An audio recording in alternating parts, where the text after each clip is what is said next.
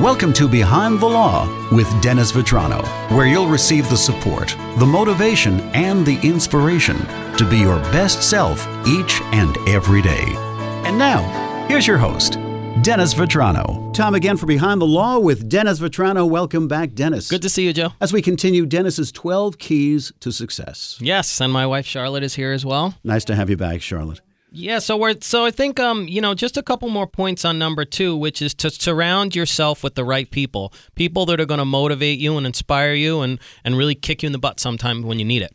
So what we were talking about the last time, Charlotte, is you said you always knew, or you knew from a young age, that money is what would give you freedom. When you say young age, what age?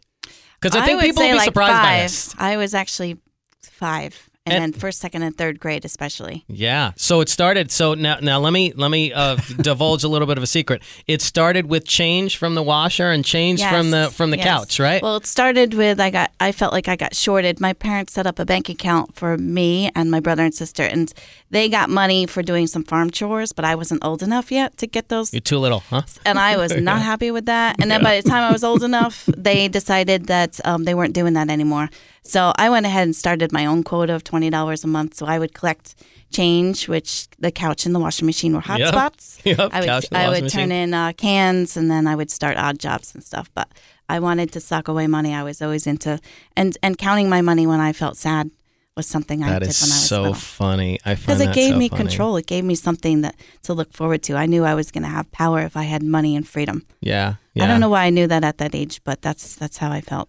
So you never know what's behind someone's success. Your parents, your brothers and sisters, and one particular couch. Yes. Made all the difference in the world. And it's funny because our kids have a piggy bank now too, and we do that. You know, what I teach them when I come home at the end of the day is if I have loose change in my pocket, we'll say, okay, we're going to go to the bank and we're going to make a deposit. But the thing is, I was raised where when I got money, a lot of times I would spend it. It wouldn't go into the bank. Now, for my wife, Charlotte, her money would go into her piggy bank. It would go into a bank account. Yep. And ultimately, that, amongst other things, is what led to the down payment for your first building, right? That's absolutely right.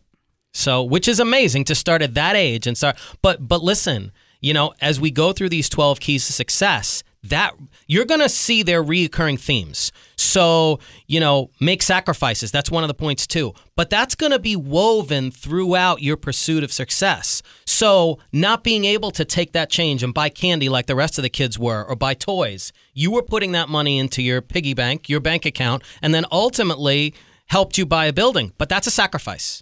Right, absolutely. That's a choice. It's always about deferred gratification. The more you can defer your gratification, the more successful you will be in life.